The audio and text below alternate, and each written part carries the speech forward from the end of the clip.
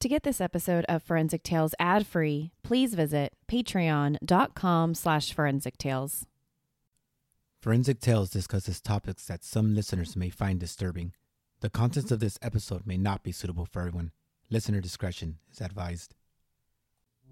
On the quiet afternoon of Friday, July 14th, 2017, in a peaceful Louisiana town, a distressing call sent shockwaves through the local emergency services. As the clock struck 2:30 p.m., 911 dispatchers were jolted into action by a frantic voice on the other end of the line. A house fire, raging with an eerie black smoke, had consumed the residence of none other than the fire chief himself. In a cruel twist of fate, the flames not only devoured the home, but held a deadly secret within their lethal grip. Can the ashes reveal the truth behind this devastating inferno? This is Forensic Tales, episode number 183, The Mysterious Death of Nanette Krentel.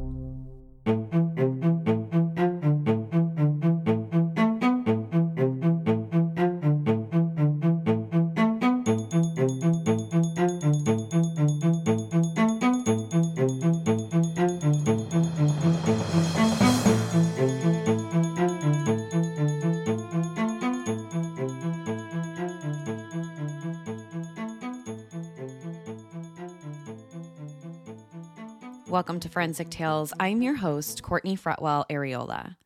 Forensic Tales is a weekly true crime podcast covering real, spine-tingling stories with a forensic science twist. Some cases have been solved with forensic science, while others have turned cold. Every remarkable story sends us a chilling reminder that not all stories have happy endings. As a one-woman show, your support helps me find new compelling cases, conduct in-depth, fact-based research, and produce and edit this weekly show. You can support my work in two simple ways. Become a valued patron at patreon.com/Forensic Tales, or leave a positive review. Before we get to this week's episode, we've got 3 new supporters that I want to thank. Thank you so much to Irene O., Justin M., and Margaret J. for becoming the show's newest patrons. Now, let's get to this week's episode. On the afternoon of Friday, July 14th, 2017, around 2:30 p.m., 911 dispatchers in Lacombe, Louisiana, were alarmed by a phone call reporting a house fire in a rural area of town. The concerned caller said their daughter had been riding her bike along a dirt road near their family's property when she saw something sinister. It was black smoke coming from their neighbor's house. Within minutes of receiving the call, firefighters from several different fire districts in Louisiana responded. As soon as they arrived, they realized the full gravity of the situation. This was no kitchen fire, not even close. The entire house was completely engulfed in flames. And the house belonged to the fire chief, Steve Krentel.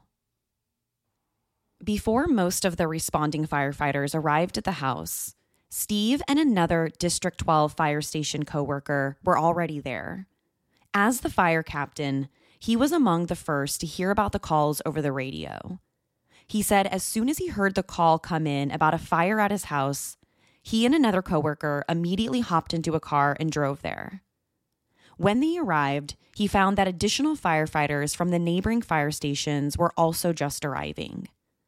Unfortunately, their efforts proved useless, as they had arrived too late. By the time Steve and the rest of the firefighters arrived, there wasn't much hope. This wasn't a small fire like you'd see if you maybe left the stove on. No, the entire Krentel house was engulfed in flames. Steve's first thought was his wife. In a panic, Steve told his fellow firefighters that when he left the house to go to work earlier that morning, around 7:45 a.m., his wife Nanette was at home. She might still be inside the burning house. But what could they do? No firefighter could have gotten inside the house at that point. So all they could do was put the fire out and wait and see if Nanette had escaped. And maybe, by some miracle, she wasn't home. Moments later, Steve's worst fears were confirmed when they saw her red Mercedes parked in the burning garage. Sadly, Steve was right. His wife, Nanette, was in fact inside the house. He knew she didn't have any plans that day, and she wouldn't have gone anywhere without her car. When firefighters finally put the fire out, the house burned to the ground. Almost nothing was left. And if Nanette was inside like they suspected, there was no way she could have survived. So as soon as the fire was out, they started looking inside the burned house, looking for any sign of her. But after only a few minutes of searching the charred remains of the house, everyone's worst nightmare came true. While searching the part of the house that once was the master bedroom where Nanette and Steve slept, they found her. Inside the master bedroom was the badly burned body of 49-year-old and former preschool teacher Nanette Krentel. Her body was discovered lying face up on the bedroom floor. And next to her body were the burned bodies of her dog and 2 cats. They had also died in the fire. The dog was Harley, her beloved long-haired Chihuahua that went everywhere with her. Nanette and her 3 pets had been burned so badly that they were almost unrecognizable. DNA tests would later confirm that the body actually did belong to Nanette because there was no other way to officially identify her. But even with DNA testing, Steve knew that it was his wife. She would have been the only other person inside the house that day. The Louisiana State Fire Marshal was called into the investigation around 4:00 p.m., and they were assigned to the case. Not only did they have a massive house fire on their hands, but now they had a death investigation. When the state fire marshal is called to a scene, their first job is to try and figure out how the fire started. They needed to know, was this an accident or did something else happen? So the Louisiana State Fire Marshal first searched the entire house for evidence, suggesting how and where the fire originated. If they were going to figure out what killed Nanette, they first needed to answer all the questions about the fire. Almost immediately, the scene seemed off. This just wasn't your typical house fire. Almost everything about the scene screamed, this isn't normal for a house fire. For starters, they found not only one handgun besides Nanette's body, but they found 2. Why would there be 2 guns next to her body if this was just a simple house fire? But even bigger than the guns was the question of where or how the fire started. Because the house burned so quickly, investigators knew there had to be some type of accelerant used. A typical house fire just doesn't burn that fast or intensely. So fire investigators decided to bring in 2 highly trained and experienced dogs to sniff around the house and see if they could detect any type of accelerant. When the 2 dogs arrived, they immediately picked up on 2 locations in the house with an accelerant. One spot was on a DVR in the living room, and the second spot was on one of Nanette's cats.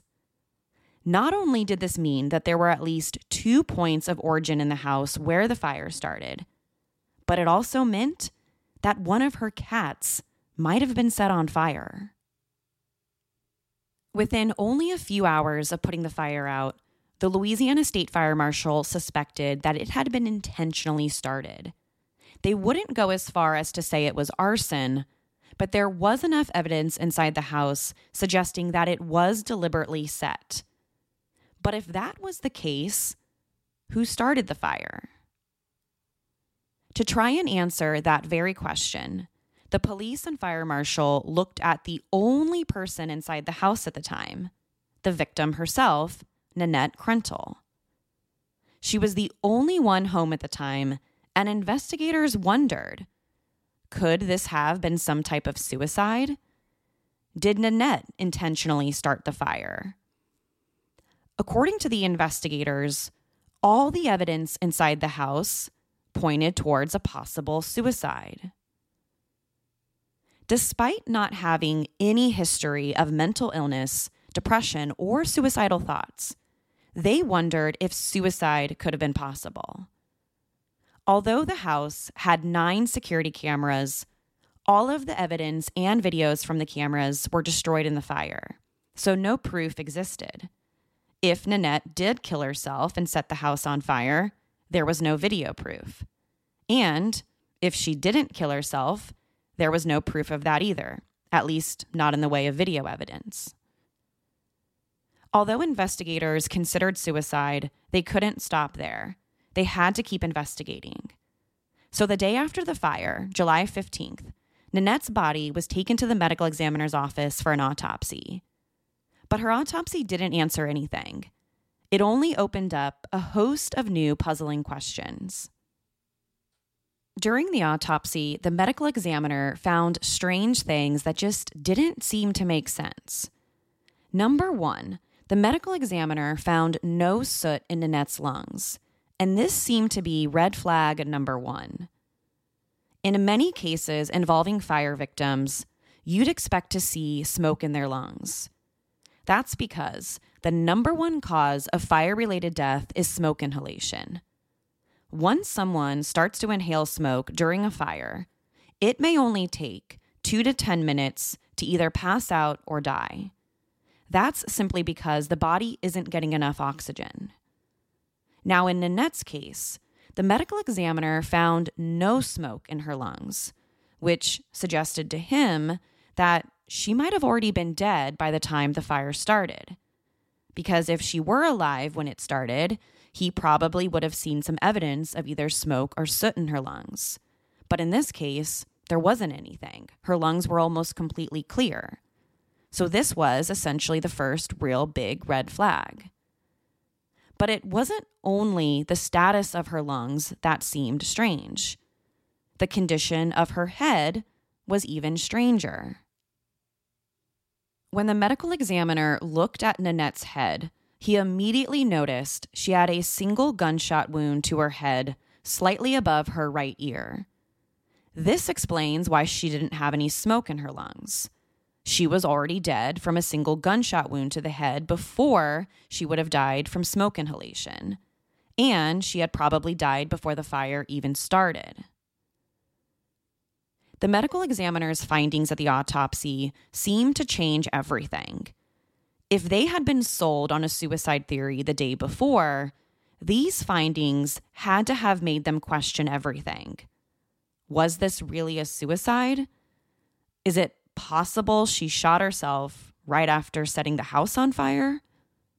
Or did something far more sinister happen?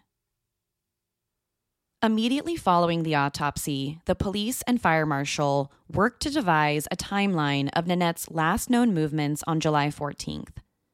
They wanted to see if she did anything that day, suggesting she might have been suicidal, or anything else that could shed some light on what might have happened. According to Nanette's husband, Steve, the morning of July 14th was a typical morning for both of them. After Nanette woke up, she went downstairs to the kitchen to make Steve breakfast and lunch to take to work that day, something that she did every day. After she was done, Steve told the police he left the house and headed to work at the fire station around 7:45 a.m. He told investigators that his wife seemed fine, she was happy, and that there weren't any red flags before he headed out the door that morning. Investigators then started looking for any surveillance cameras in the surrounding area to see if they could spot Nanette's red Mercedes. They soon discovered that a little after Steve left for work that morning, Nanette's car was spotted going through a McDonald's fast food restaurant drive-thru. The police couldn't determine who exactly the driver was, but it was definitely her red Mercedes. They could also see a small dog sitting inside the car, which they believed was her beloved Chihuahua Harley that she was known to take everywhere with her. They also got her cell phone data and credit card information, suggesting that she was in fact in the area at the time and had used her credit card at that McDonald's location sometime around that morning and made a purchase for $7. More cell phone data suggested Nanette was back home by 9:11 a.m. A security camera installed in one of her neighbors' houses spotted the car driving up to the house just after 9 a.m. Based on the cell phone data, investigators also know that she placed 2 phone calls from her cell phone. One call was made at 10:03 to a local Kmart pharmacy. Now, it's unclear whether it was actually Nanette who placed the call. All the police really know for sure was that it was her cell phone used to call the pharmacy. No one at the Kmart recalled ever speaking with a woman named Nanette Krentel. And even if it was her, she might not have spoken to someone. It is possible that she simply used an automated system to maybe refill a prescription. Now, a second phone call was also made from her cell phone, but this time it was at 1:30 p.m. Now, this second phone call is really strange because the call was placed to an unknown number. When the police spoke with the person with that phone number, they said they never talked to Nanette. And even stranger, they said they didn't even know who she was. So this second phone call at 1:30 p.m., just before the fire, is a little bit of a mystery. Who was Nanette trying to call? And was it actually her using her cell phone? Less than an hour after that second phone call, the police received the 911 call about the fire. The day after the fire and the same day as Nanette's autopsy, her family flew in from Iowa. They were completely devastated by the news, and they grew even more upset once they learned the police considered this a suicide. But according to Nanette's sister, the police never once reached out to speak to them. They didn't ask if she had ever talked about committing suicide or to find out more about her history or background. According to the sister, the cops never spoke to them in the early days of the investigation, which they found strange, especially since they had a lot to say. The family had their own theories about what might have happened to Nanette. Hey, Forensic Tales listeners, Courtney here. Do you hate listening to ads? Well, you can listen to every single episode of this show ad-free through Patreon, starting for just $3 a month. And what's great? You don't have to change how you listen. You can still enjoy ad-free episodes of Forensic Tales through most podcast apps. As a patron, you'll also get other great perks, like weekly bonus episodes. This is where I give you my reaction to each week's story that I don't share in regular episodes. But more importantly, your support means I can continue to deliver high-quality weekly true crime stories. Don't forget, Forensic Tales is just a one-woman show. If you're interested in learning more, go to patreon.com/Forensic Tales. That's patreon.com/Forensic Tales.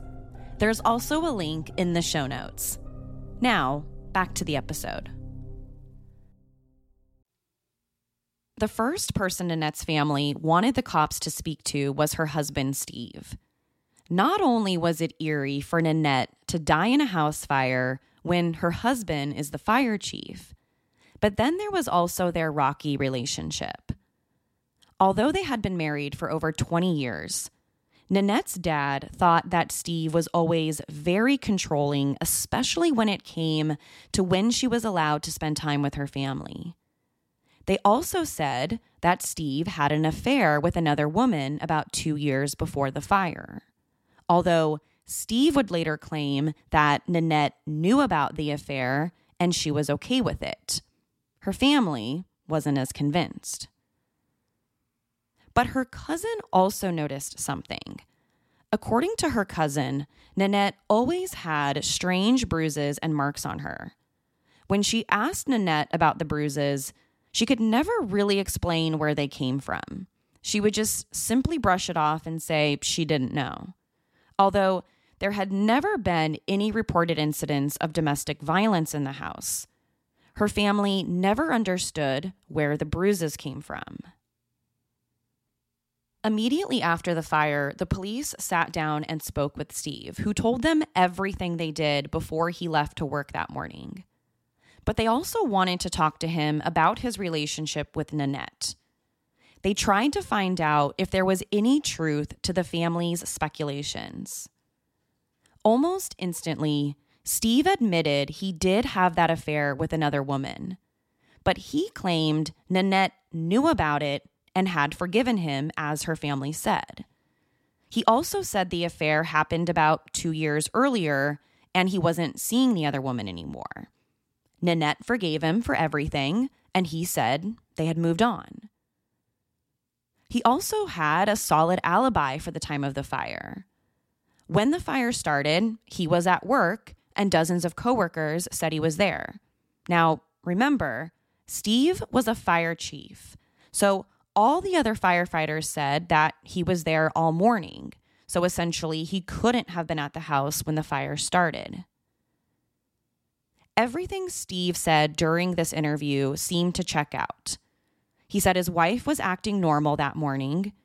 He left and was miles away at work when the fire started. And despite having marital issues, he and Nanette were doing much better. So initially, this conversation seemed like a dead end. But Steve wasn't the only person Nanette's family wanted the cops to speak to. They also wanted them to sit down and talk with Steve's brother, Brian. One of the concerns Nanette's family said she complained about was that she didn't think her husband, Steve, was protecting her well enough. Specifically, he wasn't protecting her from his brother, Brian.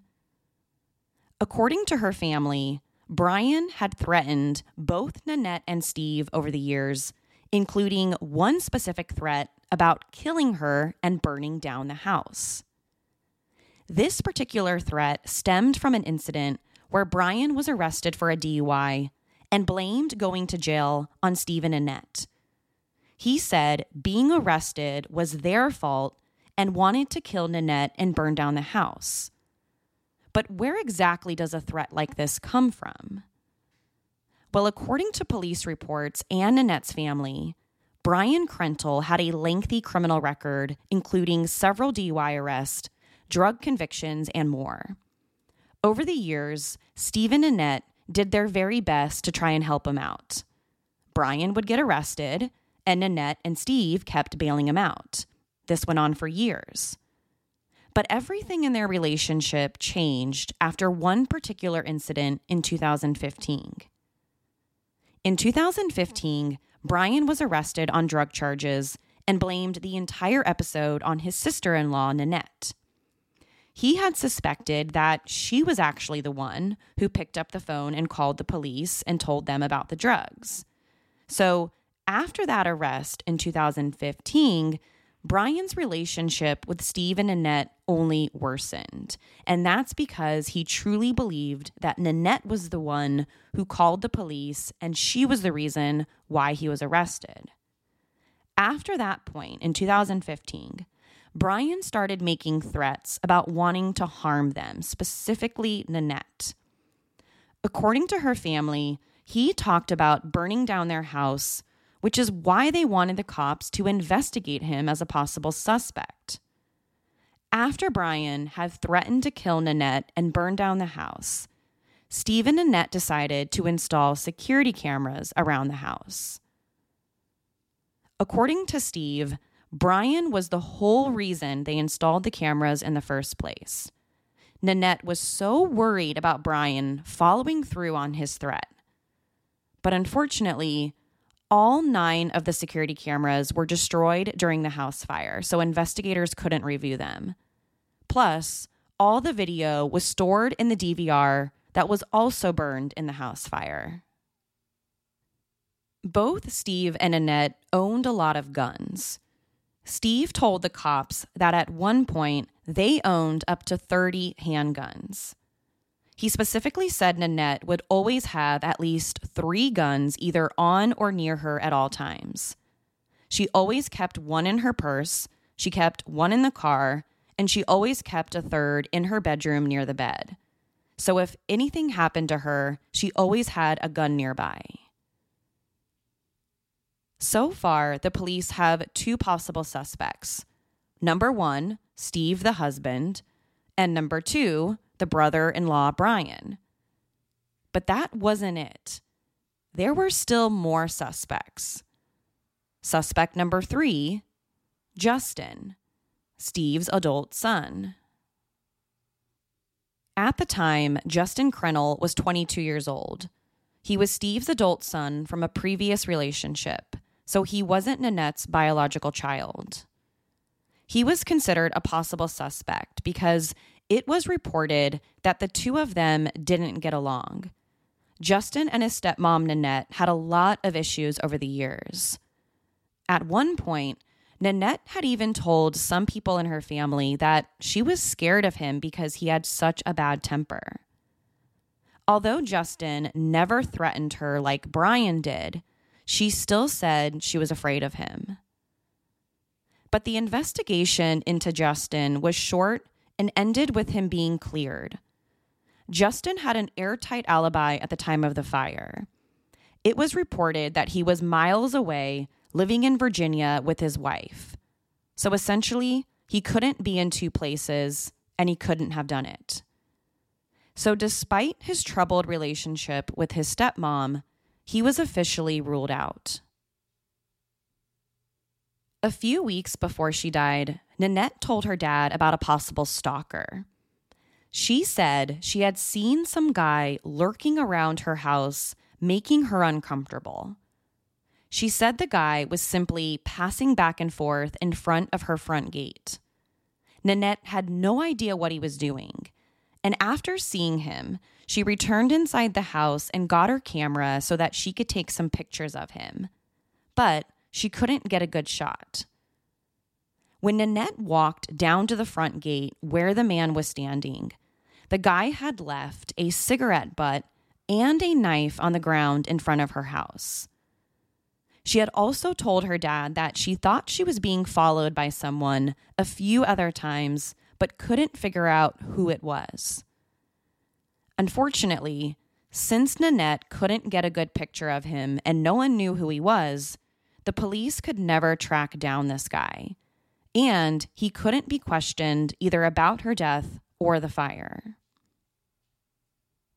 At this point in the investigation, the police had at least 4 possible suspects: Nanette's husband, Steve, his brother, Brian, his adult son, Justin, and this mystery guy lurking around the house.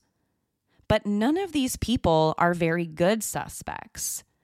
Steve had an alibi, and he was the fire chief. Justin also had an alibi. He was in Virginia, miles away with his wife at the time of the fire. And no one knew exactly who this mystery stalker was. They also didn't have much evidence linking Steve's brother Brian to the fire or her death. Both Brian and Steve passed a polygraph. So all the police could do was keep investigating. One of the biggest pieces of evidence collected from the burnt house was the 2 handguns found near Nanette's body. The police knew they both belonged to her and Steve, but they needed to figure out if either gun was used to shoot Nanette. This would be vital to determine if she shot herself or if someone else did. If either gun matched the bullet found inside her head, it seemed more likely this was a suicide. But without a match, someone else could have shot her. Both guns were submitted to the state crime lab for ballistic testing. When a bullet is fired from a gun, the gun leaves microscopic marks on the bullet and cartridge case. These marks are like ballistic fingerprints. These marks can also tell investigators whether the gun was used in the shooting. The results of the ballistic test shocked everyone, especially the police. Neither gun was believed to have been used to shoot Nanette. Since the bullet was still lodged in her head at the time of the autopsy, the bullet was compared to both guns found near her body, and neither gun matched. But before suicide or homicide could officially be ruled either in or out, the investigators discovered more guns. During the initial search of the house, the investigators only found 2 of Steve and Nanette's guns. The police only spent a few hours searching for evidence before it was returned to the family. So from a crime scene perspective, the scene wasn't well secured. As soon as Steve got the house back, he hired his own private investigator to conduct a second search. He just felt like the original detectives didn't do a very good job searching. So when Steve's private investigator got to the property and searched what was left of the burnt house, he immediately found something in the ashes. It was another gun. A shotgun that was completely missed by the police during the first search, so it was never collected.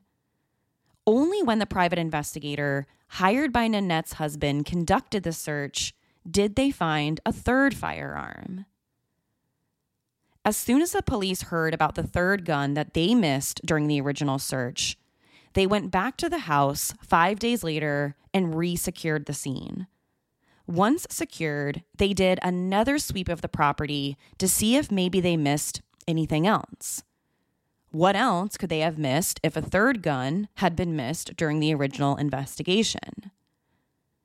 Now, when the police searched the property, this is now for the second time, they found yet another gun. Gun number 4. According to Nanette's family, this was the gun that she usually carried in her purse. So now this is the second gun the police failed to find during their initial search of the house, and the fourth gun found inside the house at the time of the fire. This gun was even missed by the private investigator that Steve hired.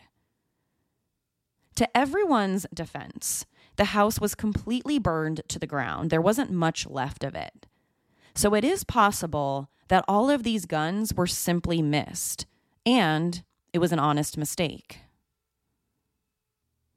The third and fourth guns were sent to the crime lab for ballistic testing. The third gun found by the private investigator was ruled out because it was a shotgun and didn't match the type of bullet that Nanette was shot with. But the fourth gun, the gun found on the third search, was a different story. After that gun was tested, investigators learned it fired the same caliber bullets that was used to shoot Nanette. Now, to be crystal clear here, the test didn't prove it was the actual gun used in the shooting. It simply showed that it used the same caliber bullets. So it could have been the same gun, but that's not a guarantee. If the police have ever determined that this was the actual gun used in the shooting, they haven't publicly said that. The only thing that we know is that it had the same caliber bullets. As the weeks passed, Nanette's family grew even more frustrated with the police.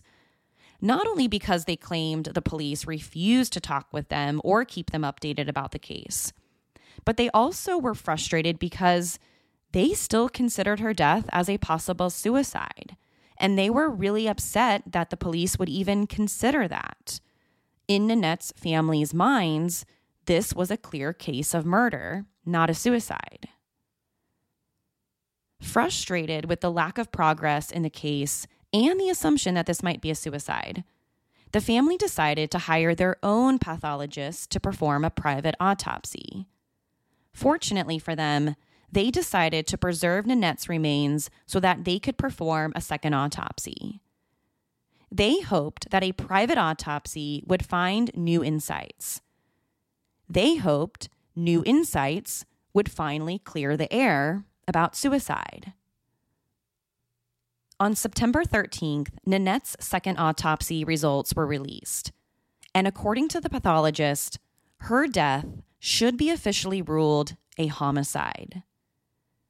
In his ruling, he specifically noted how no smoke was found in her lungs, suggesting that she was already dead by the time the house was set on fire. He also pointed out how she was shot once in the head and the gunshot wound to her head killed her. And based on his findings from the second autopsy, Nanette's death should be investigated as a homicide and not a suicide. But the police disagreed. In a press conference held shortly after the second autopsy results were made public, the sheriff's office said that they don't necessarily agree with these findings.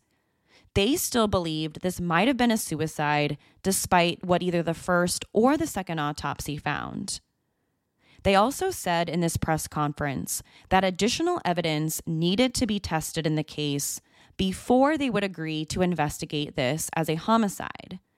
Now, to this day, what that evidence is, the evidence that they see or they said needs to be retested, remains a mystery. And it's unclear whether it's actually been tested or not. Even after the press conference, Nanette's family wouldn't give up. So they decided to have her autopsy results reviewed by a third pathologist to get yet another professional opinion. In late September, another independent pathologist, Dr. Thomas Bennett, reviewed the autopsy results. On top of the autopsy, he also performed a skull reconstruction on her remains to understand the gunshot wound better. Based on his independent review, he also thought her death was a homicide. Dr. Bennett believed the gunshot wound to her head would have killed her instantly, and she wouldn't have been able to start the fire herself. He thought that if she had started the fire, she would have had a significant amount of smoke in her lungs, but she didn't have any. But Dr. Bennett also found one more thing that everyone else seemed to miss. According to Dr. Thomas Bennett, there was a lack of blistering on her body. And this lack of blistering suggested that the fire did not reach her until she was already dead. He also said there wasn't much blood around Nanette's body, as you'd expect to see involving a gunshot wound to the head. And according to him, this suggested she might have been moved after she was shot. And if that's true, she couldn't have shot herself, and this can't be a suicide. A little over 2 months after Nanette's death, the sheriff's department had 3 different autopsies that all pointed toward homicide, but they wouldn't publicly admit anything. The police also said Nanette's husband, Steve, was officially cleared as a possible suspect because he had an airtight alibi. They said that he had been extremely cooperative from the start and even passed a polygraph test. But just because he was officially cleared of any wrongdoing in his wife's mysterious death, that didn't mean he was off the hook. In November 2017, Steve became the subject of a civil service probe that alleged he had an inappropriate relationship with a female coworker at the police department. This was allegedly the same woman he had an affair with that Nanette knew about. The problem was Steve was the fire chief, and the woman he allegedly had an affair with was one of his subordinates. So in November 2017, a civil service probe into the incident was launched, but it had nothing to do with the fire. 6 months later, in May 2018, Steve was officially removed from his position as fire chief, but was still allowed to work for the department in another administrative role. But a few months later, he retired from the fire department entirely after serving for 20 years. As the months went by, Nanette's family grew even more frustrated with the lack of progress in the case. Even after 3 autopsies pointed toward homicide, there had been no arrests. But Nanette's story doesn't end there. The case took an even stranger turn about 5 months later when Nanette's sister started receiving anonymous emails from someone claiming to know More about her sister's death. 5 months after the fire, Nanette's sister, Kim Watson, received a strange email from someone with the email address justicenanette@yahoo.com on December 29th, 2017. The message came from someone who said they wanted to remain anonymous, but they claimed they knew some of the investigators working the case. At first, the emails gave Kim list of questions that she should ask the investigators working on her sister's case, like questions about what was or wasn't being done. The email also questioned why some people, like Steve, Nanette's husband, and his brother Brian, were given polygraphs so early in the investigation. It read, quote, "Why in the world would someone be given a polygraph prior to all the evidence being obtained?" End quote. But Kim didn't simply receive one mysterious email about her sister's death. She didn't receive 2 or 3. Over the next 2 years, Kim received 10 emails from this mysterious person using the email address justicenanette@yahoo.com. But who was this mystery person? It almost seemed like it had to be someone really close to the sheriff's department. Maybe they were a cop themselves.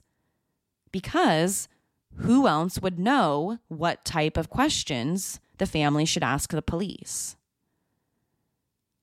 In one of these emails, the person who wrote it said that a consultant was called in to help the sheriff's department with the investigation. So the family decided to go to the police and ask them if this was true. Did they bring in a consultant? As the email said, they wanted to know. But first, the sheriff's department wanted to know who told them about this. How did they know about this consultant? The police had never announced it publicly. So that's when Nanette's sister told them everything about the emails she had been receiving. After that, the police went to a judge requesting a search warrant for the person who registered the email address justicenanette@yahoo.com. Once they had the search warrant, they discovered a former federal agent created the account and sent the emails to Nanette's family. The former federal agent was Jerry Rogers. Although Jerry Rogers worked as a federal agent, he used to work for the sheriff's department overseeing Nanette's case. But how did Jerry Rogers have all this information about the investigation? And why did he get involved and send those emails? After a little bit of digging, it was discovered that his former partner was giving him all the information because his former partner worked for the sheriff's department. But the answer to the question, why did he get involved, isn't as clear. To this day, it's a mystery why Rogers got involved, created the fake email address, and started emailing Nanette's family. Once it was discovered that Jerry Rogers, a former federal agent, was behind the emails, he was arrested for criminal defamation. Now, he wasn't being arrested for providing Nanette's family information about the ongoing investigation, but instead, he was arrested for criminal defamation. In other words, his emails also included a lot of criticism of the sheriff's department. In these emails, or at least in many of them, he basically said that the sheriff's department was useless and would never solve the case. He also talked a lot about several conspiracy theories involving the department. Now, as of today, the criminal charges against Jerry Rogers are currently pending. And it's a mystery why he decided to involve himself in Nanette's case. Over the years, Nanette's family has remained relentless in their search for answers. And over the years, they've considered that she might have been killed the day before the fire. According to the family, there are at least 2 reasons why they think she might have been killed earlier.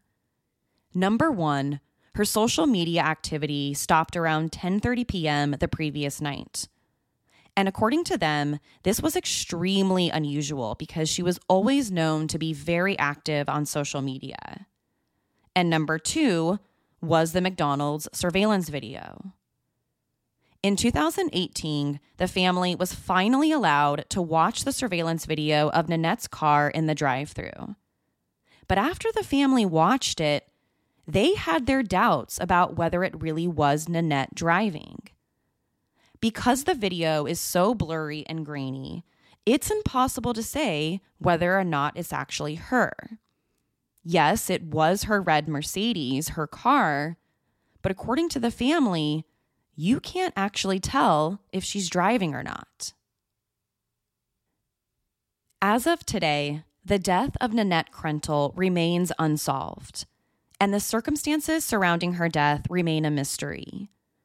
But even after all these years, her family remains hopeful an arrest will someday happen, and they will finally receive the justice they've so desperately searched for. Although few suspects have surfaced over the years, including Nanette's husband Steve, his brother, and his son, none are still considered suspects. All 3 of them have been officially cleared by the sheriff's department. Anyone with information about the mysterious death of Nanette Krentel is asked to contact the City of New Orleans Crime Stoppers at 877-903-STOP. One more time, that's 877-903-STOP. There's also a $10,000 reward for any information. To share your thoughts on the story, be sure to follow the show on Instagram and Facebook. To find out what I think about the case, sign up to become a patron at patreon.com/forensictales. After each episode, I release a bonus episode where I share my personal thoughts and opinions about the case. You'll want to listen to this one because I'm going to share with you what I think happened to Nanette. Don't forget to subscribe to Forensic Tales so you don't miss an episode. We release a new episode every Monday. If you love the show, consider leaving us a positive review or tell friends and family about us. You can also help support the show through Patreon. Thank you so much for joining me this week. Please join me next week. We'll have a brand new case and a brand new story to talk about. Until then, remember, not all stories have happy endings. Forensic Tales is a Rockefeller audio production. The show is written and produced by me, Courtney Fretwell Areola. For a small monthly contribution, you can help create new compelling cases for the show, help fund research, and assist with production and editing costs. For supporting the show, you'll become one of the first to listen to new ad-free episodes and snag exclusive show merchandise not available anywhere else. To learn about how you can support the show, head over to our Patreon page, patreon.com/forensictales, or simply click the support link in the show notes. You can also help support the show by leaving a positive review or telling friends and family about us. Forensic Tales is a podcast made possible by our Patreon producers, Tony A., Nicole L., David B., Paula G., Nicole G., Christine B., Karen D., Sherry A., Michael D., Nicola, Robert R., Jerry M., Brian W., James C., Natasha K., and Julia S. If you'd like to become a producer of the show, head over to our Patreon page, or send me an email at courtney@forensictales.com to find out how you can become involved. For a complete list of sources used in this episode, please visit forensictales.com. Thank you for listening. I'll see you next week. Until then, remember, not all stories have happy endings.